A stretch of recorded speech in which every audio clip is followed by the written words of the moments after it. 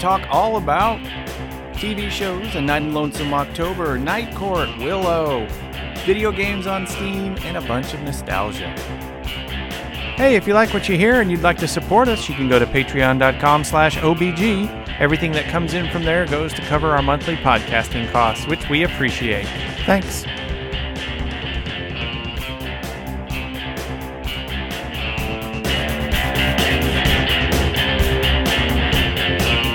Welcome to another episode of the Inverse Genius Semi-Fortnightly. I'm Donald Dennis, and you can find me all over the internet as well. So today I am thrilled to have two ginormous entertaining personalities here with me. The recurring voice on many of these Inverse Genii is Bruce Vogue. Hey, Bruce. Hey, keep the name. Keep the damn name. The Fortnightly doesn't have to necessarily be a time. Chicago doesn't happen in Chicago. But Fortnightly is a time, but we'll see. We'll see what happens. Chicago is a place, but you know where you watch it on Broadway. And sometimes, if you're lucky, smaller cities it travels to. So you're saying that if we make the show about Fortnightly, we can keep calling it Fortnightly, but if... all we'd have to do is every once in a while mention once an episode that 2 weeks is in fact a span of time. Like, I think we've legally covered our minimum daily requirement of talk of Fortnightly, the time concept, to definitely cover calling it that. I see. All right. Well, I'll take it up with Eric. Please do. He's the guy who said we had to put out at least an episode a month if we want to keep calling it a podcast. So, yeah, there you go. But, Bruce, thank you very much. Real quick, where's one place that you want people to find you on the internet? Hey, I'm at BruceGoThinks on Twitter. Until that explodes, I'll be there. Hooray! I'm not on Twitter anymore. The other big personality that we have here is the amazing Bill Corey. Hey, Bill. Hello. How's it going? Doing all right. And yourself? I am well, and I would just like to go on record as saying that I would be willing to wager that if you didn't remind people how long a fortnight is, no one would know any better. This guy gets it. So I'm just throwing that out there. I think you own that name and just live your best lives with it. Every once in a while. Go back and listen to, every episode besides this one, Bruce reminds them what a fortnight is. So if they've listened for any length of time, they know. I think that makes you an educational podcast then. Ooh, let's not go that far. All right. Well, it was worth the shot. It is. Gentlemen, is there anything upcoming that we're not going to talk about in depth that you're really excited about? Something on the horizon? Because I've got something. Well, then you should probably start. Something that will be not at all interest to Bruce, and I can't speak for Bill, but Stephen Colbert is going to be producing the Chronicles of Amber with George R.R. Martin, which I think, except for maybe the Stephen Colbert part, Bruce doesn't care about any of that stuff. That's very fair. So, I played the Amber role-playing game for a hot minute back in the day, but I do not familiar with any of the other source material besides that. That's a different podcast. But no. So the Chronicles of Amber is a series of books by Roger Zelazny, whose name you will hear again in the short future, because I'm going to be talking about something else relating to him. And he is sort of one of the, fantasy science fiction back in the day folks who has produced some stuff that is not totally abhorrent now. So we don't hate him completely. But anyway, the Chronicles of Amber is sort of one of the books that sort of brought, hey, there's different slices of everything between here and there, and all the realities exist between law and chaos, sort of playing with some of the themes that have become super popular now in anime and other geekdom. And, well, we're not getting too deep into it because I hope to talk about it at length sometime in the future, not on this episode. Anything else from either of you? Yeah, Bruce. I do have one, because you reminded me with the Stephen Colbert thing. Yes. Is Craig Ferguson, it is being reported in Variety, is going to be getting a half-hour late-night show through Sony. I don't know whether it will be a syndication-type deal or what the thing will be. And for me, I think Craig Ferguson's run on the Late Late Show was a real serious high water mark for late night television. I think he did an amazing job with it. I know a lot of the bits that we stole on Party Gamecast, that's who we stole them from. Okay. Our joke, the whole running joke we had of Dice Tower Network Cares, that was CBS Cares. That was his bit because they stopped the charity thing midway through. So every time he would do something horrible, he would say, "Don't worry, everybody, CBS Cares." That's where we got the Dice Tower Network Cares. Was every time we would do something where we had to edit it because I cussed or something. Right. And I'm excited to see, because his take on a late night show is so far, like 130 degrees away from where everybody else is, that I like to see. I'm curious to see what it'll be. But his first run, if you can catch him, I think was some of the best late night television that's been made. That's great. I cannot wait to hear all about it, because unless it shows up on one of these streaming services in a way that I cannot ignore it, I won't see an episode. But I always like the stuff, so I am pleased by this. Whether or not it will draw my eyeballs, who knows? Bill, do you have one thing you want to be excited about for the upcoming? I personally am excited for something kind of in my own space. I am, and this is a very selfish thing, but I'm excited. I see a computer upgrade in my future, and so all of my kind of attention has been drawn towards computer gear lately, and so I've been kind of focused in that regard. And I'll talk more about that sort of thing when we get into later on in the show, because much of what I'm talking about is video game related. Nice. But that's kind of my big focus lately. I haven't really been watching much TV, so I don't have any good shows or anything like that I'm kind of looking forward to at the moment. I'm sort of hoping to be inspired by you guys. I'm excited for Craig Ferguson. I've always liked him just as a human being. Yep. Like, he's just that kind of guy that I feel like I'm always interested to hear what his opinion and sort of the lens that he looks at things through. So that's exciting. Nice. So I'm stealing his. I'm excited for Craig Ferguson too. Can I do that? Excellent. And it doesn't have to be TV. TV is sort of what we fall back to when we go, I've been taking it leisurely, and this is something I can sit down and be excited about, as opposed to some of the other things that require us to go out and be excited about them. Okay, then I guess I do have something then. There's a game upcoming called Nivalis, Nivalis, which is the spiritual sequel to a game that I was incredibly passionate about last year called Cloudpunk. Nivalis is the spiritual successor, and I'm hoping that Nivalis will release this year. It's supposed to be a cyberpunk slice of life simulator where apparently you run a restaurant in a cyberpunk city, which I find weirdly compelling. Like, it just feels like a really interesting idea of, not be the cyber bad, the hard case that's running around axing people, but I'm just going to be running a ramen shop. I'm really excited for that. That I hope is going to be out soon. ? It's a very small studio, so it's always hard to tell with those, but that would be my thing.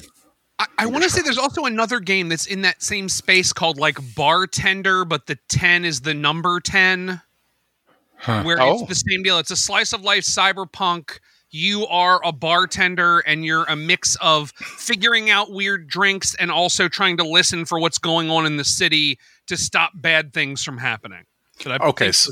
Was out there. That's not where I thought you were going to go with this. I thought it was going to be Bartender, where you're a guy at a bar trying to set people up. Like, oh, this guy over here and this person over here, they should get together. So it's like Tinder, but you're the guy running the bar. Much better than the thing I think I saw on the Switch shop. I know there's also one called Coffee Talk that I think is exactly what you're talking about. There's also a kaiju dating game that I haven't tried, but I really want to, and I'll stop talking now because I've. Of course, there is. That's exciting. I never played Boyfriend Dungeon or whatever it was, but one day I will. I love you, Colonel Sanders. Start there. Yeah, I did explore that because of you. All right, so let's talk about some other stuff that we talked about recently. We'll get through this pretty quick. Over the whole holiday festivity period, have started to re-binge The Muppet Show from episode 1 all the way through.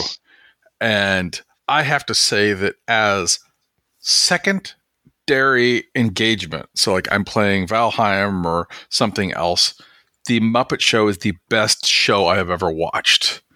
Now, if I sit down and I just try and just watch the Muppet Show, not as good.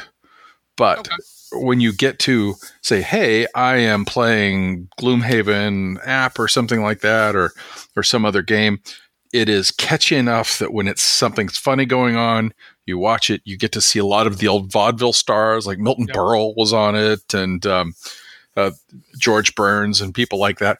Folks lost to us today that there are going to be people who never see those folks ever who have been exposed to those acts through the Muppet Show. Though I did mention that I had the Muppet Show stuck in my head at work, and one of the kids there goes, "What's the Muppet Show? What are Muppets?" I felt old, very old. Still playing Valheim. Mistlands is murderously intense. It's very vertical. You can't see very far. It annoys me a lot. I love it. And I think last time we got together, I mentioned that I wasn't super excited about Willow, but it sort of had me by the nostalgia. The last few episodes ramped it up and were legitimately amazing.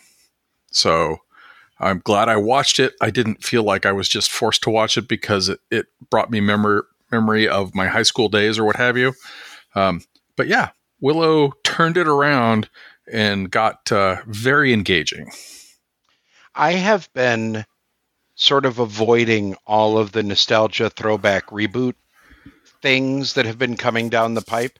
Well, this is a great episode for you then. Yeah, I was going to say, no, this is good though, because like I've been avoiding them because honestly, I've gotten mixed reviews from the people that I have talked to for on some of them. Like for instance, the Dark Crystal, the Age of Resistance, I got a lot of really mixed reviews on there, and I sort of steered away from it as a result. And when I heard that Willow was coming out, I didn't have a lot of faith, but this gives me hope. It's worth pushing through? Yeah, I mean, the first episode, you go, oh, this is so cute. I kind of remember this stuff. And then by episode 3, you're going, well, maybe this doesn't completely suck. And then by the end of the series, you're like, oh, yes, this is exciting, especially if you like fantasy stuff. I wouldn't try and leverage Bruce into watching it. That's not his bag. But, there's some cool concepts, and, there's a couple of neat fights and some interesting, magic. There are no dragons, though. So an analogy wouldn't be triggered there, but everything else is, is high fantasy. So Willow, the original movie, is one of my all-time favorites. That is my nostalgia bomb. Then I recommend this for you entirely. All right. So you've got one on this list, something that you talked about last time you were on the show, the Doom Patrol. Yes. I just started Doom Patrol season 4, and I've only gotten a couple episodes in, so I'm not very far into it yet. It has not grabbed me. Season 4 is not grabbing me yet, and I don't know if it's just because there was such a long gap, because I binged seasons 1 through 3 kind of all at once. I didn't watch it organically as it came out. And so the large gap, I wonder if maybe I just need to kind of refresh myself a little bit and kind of get back into the flow of it, or if it's the way that I enjoyed the first 3 seasons. But so far, I'm not hooked yet. I want to be very badly, but I think it's because the focus has been pulled away and thrown towards some of the newer characters that I'm not quite as invested in yet. So I feel like they've changed enough stuff that I'm having a hard time buying in. But I'm gonna keep going because they did right by those characters in seasons 1 through 3. So I have faith. But I mean, it's not bad. It sort of feels like they're taking themselves seriously a little more than they did before, and also that we've had, since Doom Patrol came out, we've had Peacemaker, which is another group of jerks with a lot punchier dialogue, and so as much as we like Brendan Fraser and the guy from White Collar and all the other people who are in this show, it doesn't have the punch that some of the other, hey, look, we're jerks, but superheroes-ish too at the same time kind of stuff. I think Doom Patrol works because of its lighthearted nature. Or at least that was my opinion of it in the first 3 seasons. It needs to stay lighthearted for it to be able to work with the kinds of stories that they've wanted to tell. It can be serious in moments, but I think overall it needs to keep that kind of silly side to it. And so far, I haven't seen that in season 4. But like I said, I have faith. It'll get there. I mean, yeah, I do too. I'm going to keep watching. I hope. Well, if we don't have anything else, old stuff, I think we should get into our topic du jour. And that means, well, not du jour, each of us has our own. I'm going to have Bill jump in and talk about these games that I always see you playing on Steam. Oh, goodness. Don't view my shame on Steam. I play too many games on Steam. But the game that I am currently mildly addicted to is called Tavern Master. It is a slice of life sim. Funny how that works, where you are running a medieval tavern. This is stereotypical. Here is run your tavern that's next to the castle in ye olde kingdom kind of bit. But where it strays from that stereotypicalness is that it expects you to also be a hotel with rooms, and it expects you to be a kitchen and prepare different dishes, and it expects you to organize events and send out adventurers to gather specific ingredients, et cetera, et cetera, et cetera. So it does the thing that all good games do, where it starts off relatively simple and just keeps adding levels of complexity. It also lets you be very, very detail-oriented if you want to be, but you don't have to be. And it scratches that itch of rearranging your bedroom. And what I mean by that is because you have to literally arrange tables and make sure that the tables are well lit, because people won't sit at a table that doesn't have enough light. You get your interior decorating on in this game, which I find very soothing. So you were mentioning before that the Muppet Show is great as a second screen form of entertainment while you're doing something. Tavern Master is great as a first screen game while I want to consume something second screen. So like a podcast or an audiobook. Tavern Master is my game that I use when I'm listening to that. So my brain is focused primarily on whatever the audio is that I'm listening to, but I'm also rearranging tables and making sure that Merlin has his fish stew. I wish I was kidding, but Merlin likes fish stew. I have no idea why. Of course he does. Who knows? No one can possibly know. But the game does some things well. It does some things a little bit clunky. You can definitely tell it was made by a dude. There's one guy that made the game, so it's got some rough edges, and I'm not sure that it is the kind of game that I'm still going to be playing in 3 months. But I certainly don't regret purchasing it, and I have made a beautiful bar called the Wet Boot. So I feel like I have accomplished something in my life in my make-believe space. I don't know. It's nice. It's soothing. It's one of those games that kind of gives you a sense of peace as you sort of build your little thing. And I like games like that. So looking at it, it's like $15 on Steam, very positive reviews, and yeah, it's solid. It's solid. Like I said, it's not without fault. There will come a point in the game fairly early on where the goals that the game gives you are basically the only thing that you have to do. So you end up making some intentionally stupid decisions because you have to meet a goal, because otherwise you can't progress the game. Like, today I will only serve soup. Okay. I don't know why, but today I have to only serve soup. Sure. Whatever, game. But I mean, once you look past the sort of weird, clunky parts of that the game uses as the quote unquote game mechanics in order to give a sense of progress, it's very soothing, very chill game. You can walk through your own bar. You can put yourself in first person mode and actually walk through it as a little dude if you want to. Get snapshots that you can use in your role-playing game. Yep. Yeah, you can do all the things. It's slick. It's definitely worth the money. Or at least that is a single player game, so it's not something you're going to be playing with your friends. Correct. So, all right. Well, that sounds cool. Was there another Steam game you wanted to throw out there? Sure. I mean, I could talk about Steam games way too long, but the other one that, and it's not fantasy this time, we don't just have to talk about swords and sorcery stuff, is called Black Ice. This is another indie game developed by two guys this time. Okay. We know this because every time you load the game up, it shows you their faces. This is what we were promised hacking would look like back in the 80s and 90s. Oh, so nice. This is Tron aesthetic hacking. It is a first-person shooter game. Oh, that is just hideous. I love it. Hideous. Oh, Hideous yes. bites your tongue, sir. No, the art. Oh, that's. It's gorgeous, and I disagree with you vehemently. It's Tron. You're basically. I hear you trying to disagree with me, but I don't think you believe yourself. Bruce. I'm looking. He's Googling madly so he can find it. Yeah, because if it's a vaporwave aesthetic, how can you not love this? I didn't say I didn't love it.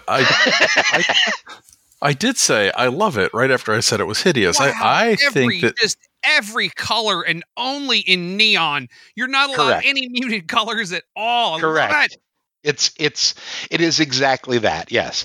What it is really, with all of the joking aside, however, what it is it's a looter shooter first person shooter game. So think Borderlands, one of those sorts of games where you're running around killing monsters, getting better gear. The thing that this does that I think is really interesting is the way that you gear up is by applying programs to your deck, your computer in the game, and you have slots for each program, which will take up a certain amount of RAM. That RAM is also your ammunition, and how fast your RAM frees itself up determines how fast your guns reload. You can also remap all of the other keys that would normally not be remappable. So like your jump and your sprint buttons can be remapped as anything you want. So you can remap keys 1 through 6 and your shift key and your space bar basically to whatever you like to really customize your play experience, which I think is cool. Secondly, it's built for multiplayer. It's built for up to 10 people to be able to play this at once. And it's made for large group multiplayer experiences, which I haven't had a chance to do yet. I've only played it single player. Haven't gotten enough people to bite on it yet. And third, and what I think is interesting, is it's actually got a pretty decent story hiding in there. The story is all told through emails, basically, that you receive from people that you are hacking, people that you are requesting that you hack other people, and so on. So it's very text-based. If you're not a reader, you're not going to enjoy the story side of things. But even if you don't enjoy your story told in text form, the gameplay itself is compelling enough, I think, assuming that you're not visually offended by the vaporwave, that I think the gameplay is super fun. Plus, the space that you occupy is amazing. They did some serious work to build this world that you exist in, and it really shows. Like, there's a lot of care put into the world itself that you're running around in. And, the aesthetic is vaporwave Minecraft. It really is. Yeah, I could see that. I didn't put the Minecraft part of it together, but I can definitely see that. It's very polygon, like a very Tron is what I originally thought of. Yeah. Tron meets 2 tabs of acid. Oh, wait, sorry. Yeah, it's good. If you like looter shooters and you like, and you'll notice a common theme with games that I play is I tend to really focus on little indie games. I don't tend to go for AAA games. I find that you can get some really fantastic video gaming experiences off of these little indies who are just trying to make a buck. So that's sort of I love supporting these little guys. So I think this game is solid. Just a solid play experience. We've had Calm with Tavern Master, and we had Migraine Inducing with Black Ice. Give me a third one just to sort of round out the set. Okay. So I don't know. This probably this lives somewhere in the middle, I guess. This will be Across the Obelisk, which is a roguelike deck building game that I natter on incessantly about and try to get everybody to play. If you've played Slay the Spire, you already know what a roguelike deck building game is. It's a game where you start off with a static deck. You complete encounters, which will give you card drafts that will allow you to add better and more cards to your deck, eventually enabling you to beat better encounters, yada, yada, yada. The difference is with Across the Obelisk is built for multiplayer. You are a party of 4 adventurers going through the map, and each of the 4 characters can be played by a different player. So it is built to be a 4-player multiplayer game, and it is fantastic on multiplayer. It works like a treat and is such a fun game multiplayer. Solo, it can be played solo, but I find that the cognitive load is a bit too much for me. You basically have to play 4 player positions, which I don't enjoy doing in any game, especially a roguelike deck builder where, and this game has a lot of depth to it. Like you can drill pretty deep on strategy for each individual character. And when you're trying to do that for 4 characters, you let things slip and it doesn't end up being a very satisfying experience. But if you enjoy deck building games and have a group, or even just one person so you can play 2 characters, that's manageable in my opinion, and it might be the best roguelike deck builder in the market right now. I think I'm comfortable saying this is better than Slay the Spire.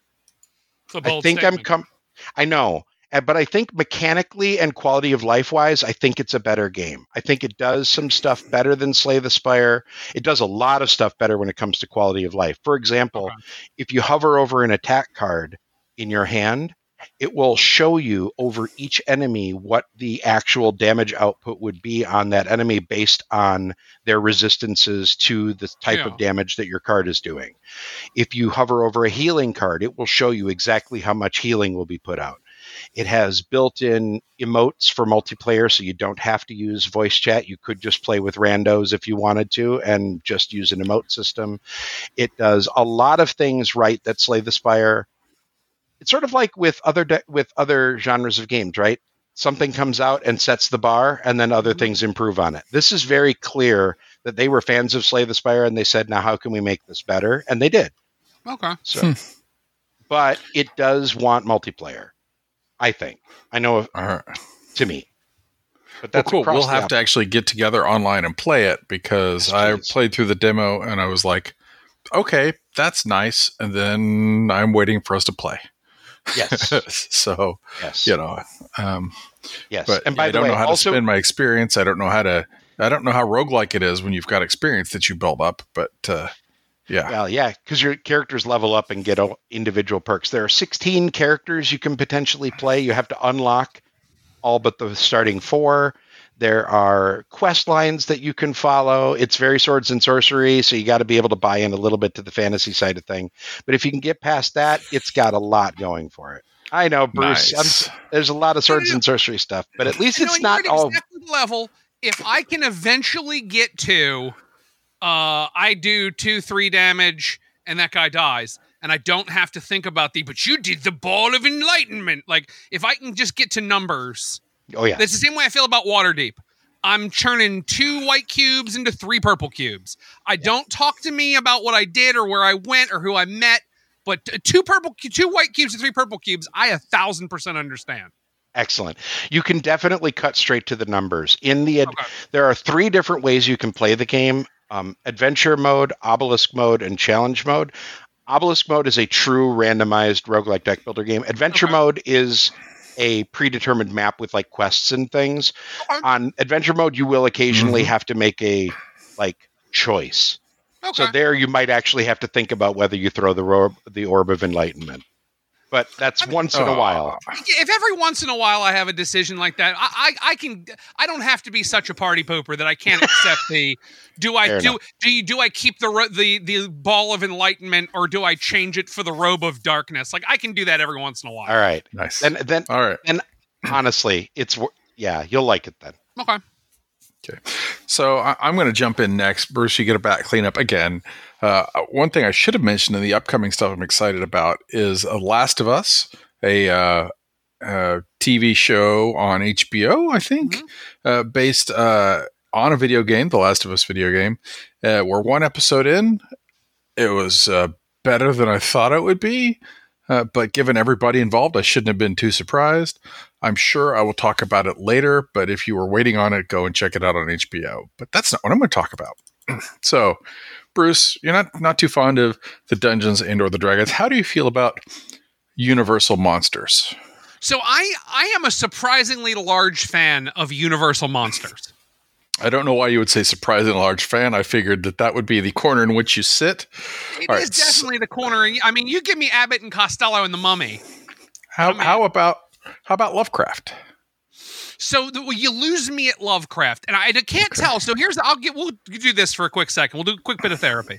Right. I don't know whether my problem is actually like Lovecraftian horror. Let's leave actual Lovecraft, that ghoul, out of it. But the actual horror, whether it's the people that like it so much that make me have a natural retch reaction to it when I see it. Like, I've played the Arkham Horror board game, and it was the most miserable 6.5 hours of my life. But when I see people like kind of bring a little bit of like Cthulhu Lovecraftian weirdness, I'm like, oh, that's a lot of fun. Like, Welcome to Night Vale, I love. And that is definitely in the same spirits, but I don't have to, I don't know, I guess, be around the kind of people who like it. That's maybe the closest thing I can say. So we're still okay. We're still very much at a Bruce is happy with it kind of place. How about Edgar Allan Poe? I mean, I live in Baltimore. Okay. I especially like the old Vincent Price weirdness. Nice. The Pendulum and the Raven, where he's just being weird. And I don't dislike the work of Poe. I can do a little horror. I like Elvira like everybody else. Nice. Are you familiar with Edward Gorey, The Art of Edward Gorey? I sure am. And once again, this is where we start to veer into a fandom that I have to start working to pull the car away from. But if you just show me some work of Edward Gorey, yeah, I'm a fan. Okay. All right. Well, so previously I was talking about Roger Zelazny, the author of Chronicles of Amber series. Back when I was in high school, a huge fan of, all of those things. Well, just wave the big all of these as Donald's wand that goes over them. And I discovered this book, A Night in the Lonesome October by Zelazny. And it's sort of told as a 1 month of entries. You've got was like a page 0 or something that sort of sets you up a little bit. And it's like a journal told, told from the point of view of Jack the Ripper's dog Snuff. All right. And it's all of the stuff that happens over this month in October when a ritual is going to be performed, and most of the characters that the dog interacts with are the familiars for these other monsters or other tropes or stereotypes or whatever from the era. And I guess the one thing that you got to say is, it was written back in the 80s, I believe it was. And so instead of using, Romani or travelers, they use the term gypsies for a group of people. Strangely, it is not used in any way as a bad thing, right? He's not maligning that group of folks. Even though a lot of the fiction and or movies or whatever from that time period might have done so. Yeah. And so it's very interesting. The characters are done. There's sort of a couple of things that that Snuff is trying to figure out as time goes on, but he's really just sort of telling this tale as you encounter a Frankensteinian parallel, a Dracula parallel, and so forth and so on as it all goes on. There might be a detective who shows up that could be familiar to some people who is never named because at that point they were still under copyright. And it is an amazing book. And I used to read it every October, right? It's like, okay, well, this is cool. I can read one chapter a day and do the thing. And then I would be done with it by day 5 of October. Well, it had been out of print for the longest time, and Amazon brought it back into print last September, and the audiobook version has come out, which the bad thing is that the original one has the illustrations by Edward Gorey, which is why I brought his name up. Yeah. And they are great. Well, the audiobook, of course, doesn't have those. I have no idea if the new print version has them as well. Didn't bother to check, but I'm going to say if this sounds at all interesting to you, go and check it out. It is super fun, and it sort of hits everything that I want. And there are Lovecraftian elements. And if you know anything about some of his, more popular stories, you're going to see a lot of elements that you can sort of pick out. And if you're familiar with being clawed on the leg by a cat, you know what I'm going through right now. Oh, goodness knows I do. So anyway, that's my recommendation. A Night in the Lonesome October. It's fast read. It's not a particularly deep thing, but you're going to, see some old friends and a new take on them. So I recommend it. Sounds like fun. Plus, this does that thing that I love that I always just call the Super Smash effect, which is taking a whole bunch of people from an unrelated set of universes and putting them into one place to just like have them hang out, which is a thing I do love. Yep. I mean, it's nice. This is where the Universal Monsters movie universe should have come. They should have just bought this book and started here, and then no, it still would have sucked, but this would have been a great movie anyway. So excellent. I've had a credit on my Audible account burning a hole in my pocket for a couple days now. So I when I first heard it, I was like, I don't know about this reader, but I bought the audiobook since in theory I have a copy of the hardback somewhere that I just can't find. I'm like, well, I don't know if I'll buy another hard copy, but I did listen to it. Guy did a pretty good job. I had fun with it. Liked it. I will probably listen to again next October. Nice. So sounds like it will pair well with Tavern Master. Oh, yes. Yes, it will, actually. It will pair great with Tavern Master. Outstanding. Bruce, what's going to pair well with my selection today? I mean, nothing I have to talk about. So I'm coming in with two bits of, we're going to call them nostalgia. One very much is. The other one not so much, but we're going to talk about it real fast, which is, I've talked many times about my love of game shows. Right now, there is currently a reboot of Lingo. So Lingo was a game show hosted by none other than Chuck Woolery, the host of Love Connection. And don't look anything else up about him. Don't worry about it. But he was a great game show host. I'll give the man his credit. Beyond that, once again, I endorse nothing else with Chuck Woolery other than his game show hosting, but a great game show host. But essentially, the idea of the game was this. The contestants are given 5-letter words. And they have to say a 5-letter word and try to figure out what the mystery 5-letter word is. Every time they give a word, you're told which letters are correct in the wrong places, and then how you've missed things. Sounds kind of like a game that everyone got obsessed with during the part of the pandemic when we admitted it was a pandemic. The green with the green and yellow cubes. That game. Green and yellow cubes. So the game that everybody is playing now is I hope I get it right, Wordle. I always want to call it Wordly. Yes. It's Wordle. So Wordle, if you've ever played Wordle or you saw when Wordle would happen, that game is just Lingo stolen and turned into something that you can easily share on social media. So the folks with Lingo said, oh, you stole our game. Let's just steal it on back.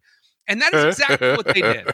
Now, I will note that in the original game of Lingo, it was called Lingo because it was a mix of bingo and words. To make Lingo, you would solve your 5-letter lingo, and you'd have like a fakey bingo card. You'd have like a best I can describe it, a bowl of balls in front of you.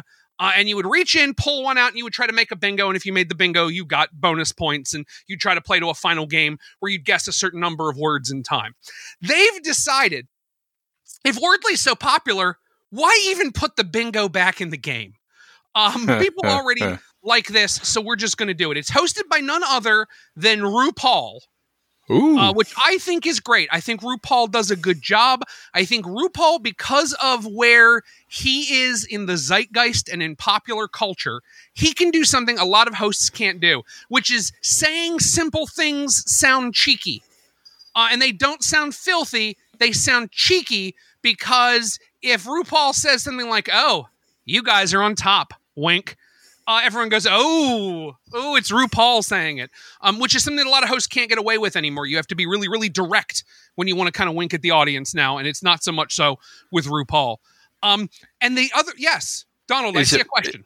Is it RuPaul in more dressed down or dressed up to the nines? Okay, so it is not RuPaul. It is RuPaul. How do I always try and figure out how to phrase it correctly. Is it Drag Race RuPaul or other RuPaul? It's RuPaul out of drag. Okay. But RuPaul out of drag still went to the Met Gala. Let's not forget that. So right. RuPaul, now for one episode, RuPaul shows up in like a really muted shirt and a non-impressive suit, and I was upset. I was like, what are we doing? By the next episode, RuPaul was back in the kind of suits that RuPaul wears, which made me feel very good. The game also does one other thing I've not seen a game show do I'm sure at some point, if you go back to like the 70s, it does it, but it essentially does a tournament. It has 2 teams come in and play lingo. And the opening round, 5-letter words, guess your 5-letter words. Maybe somebody steals it, who knows? Then round number 2 is a 10-letter word where a giant thing comes down from the ceiling and RuPaul has to grab the lucky balls because we have to do that thing. Where RuPaul can either give you a ball for more money or can give you a ball to give you a letter in the 10-letter word. You try to guess your word. Then they do a round of 6-letter words. Then they do a 5 and 6-letter. And whoever wins at the end goes to the end of the game to face another team from the second half that did the same thing. Right. If you like word games, if you like Wordle, you're going to really dig this. It's a lot of fun. If you like RuPaul, you might like this. If you like RuPaul but you hate word games, stay away from it. RuPaul's not there so much that you... I will suddenly like word games. It's a lot of fun. It does not really hold to the old game. It's more like they said, hey, you stole lingo and we're not going to pay you for Wordle, so we're going to call it lingo again. But a lot of fun. A fun little reboot. I think really entertaining. I like that it's added some 10-letter words. The 6-letter words are fun. Fun time was had by all, worth checking out. I believe on Paramount Plus, if you're out there and you're curious, or on CBS on, I think, Wednesday nights maybe. I don't know. I'm watching wrestling. Yeah, yeah. So there's my quick reboot. My second reboot is where your nostalgia comes in. They have rebooted Night Court. Yes, they have. So let's get the big stuff out of the way first.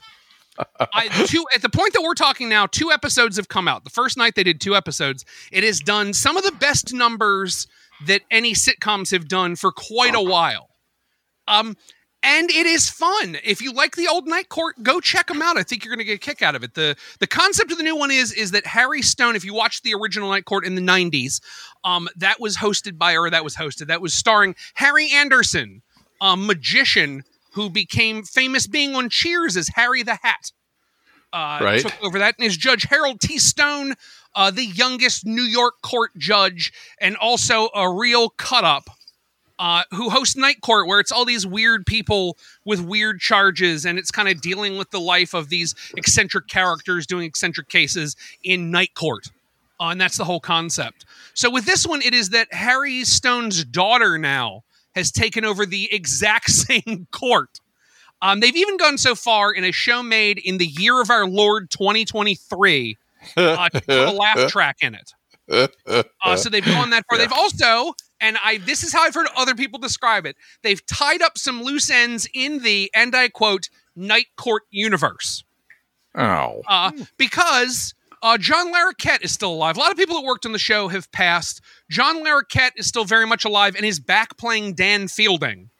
But he is now the defender rather than the prosecutor. So it's taking a sleazeball like Dan Fielding and figuring out in his older age if he can become a bit more sympathetic to people. We're kind of following that story. We learned that he didn't get Christine Sullivan at the end. He married someone else who passed away. But we kind of learned what happened is his womanizing ways. We get that little thread in there. Just a bit. So that's all fun. If you liked Night Court, I think you'll get a kick out of it. The thing I'm worried about is when we take a show and we bring new characters, but we make the place look exactly the same. We keep some of the same actors. We make sure that one of the people was related to someone from the original show. We put a laugh track in it in 2023.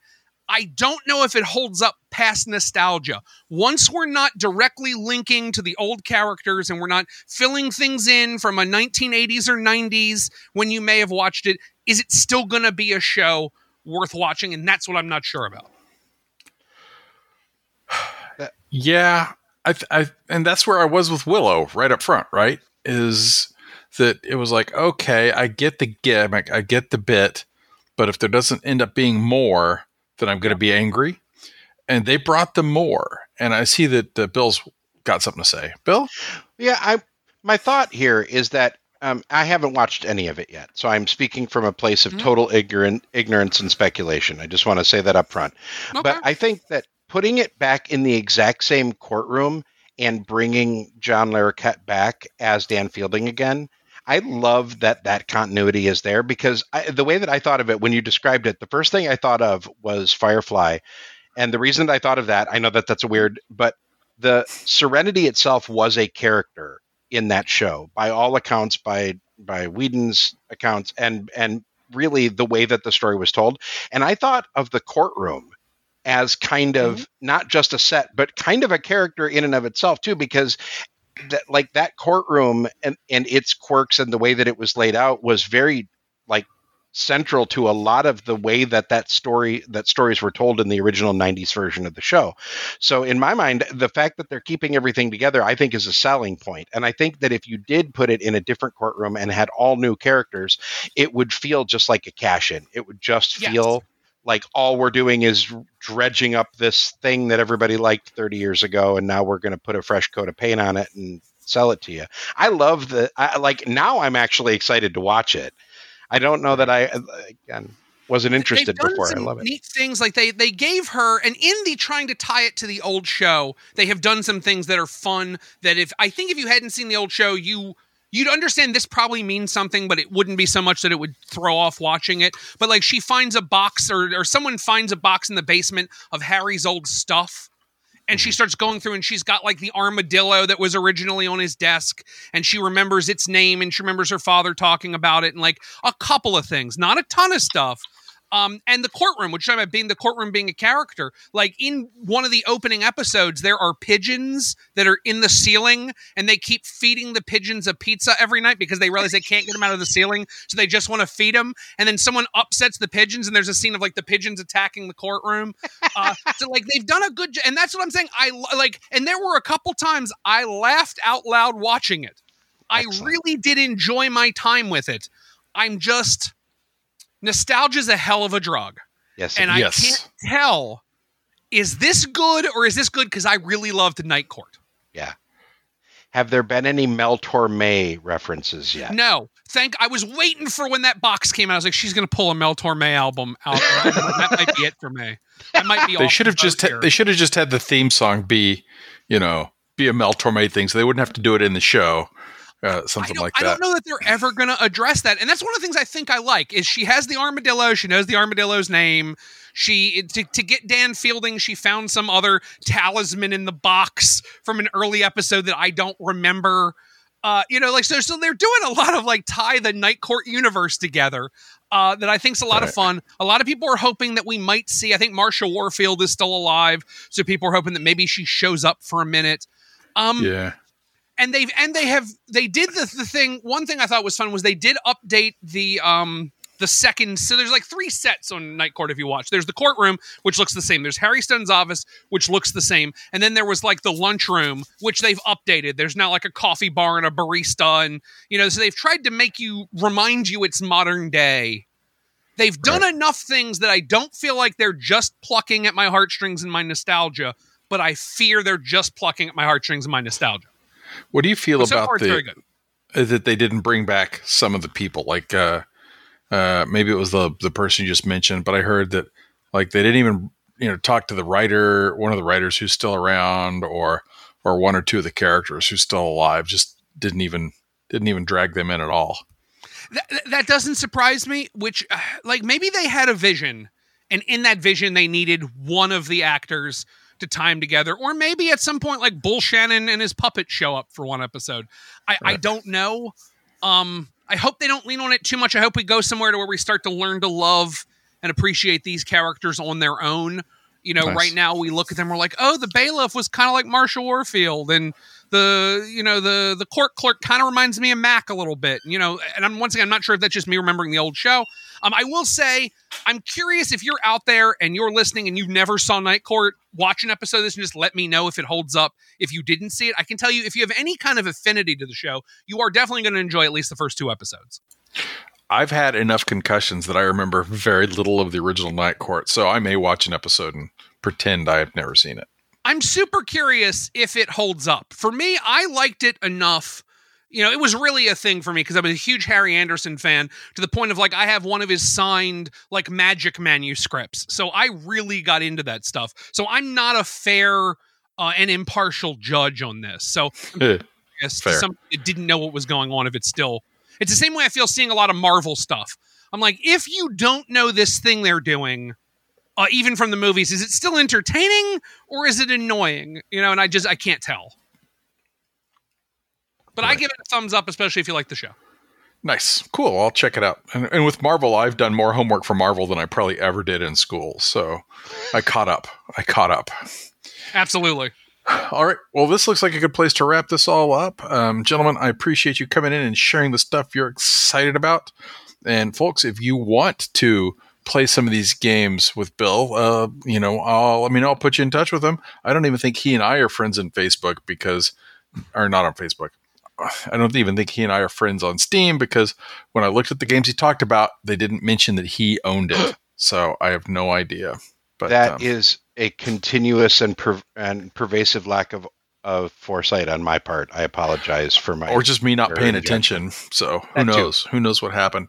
But anyway, Bill, would you please let everybody know quickly where you would like to be found on the internet? Oh, goodness. I don't know. I don't like the internet much anymore. I just like talking to you guys. Nice. Bruce, how about you? At Bruce Go Things on Twitter. Nobody else is there.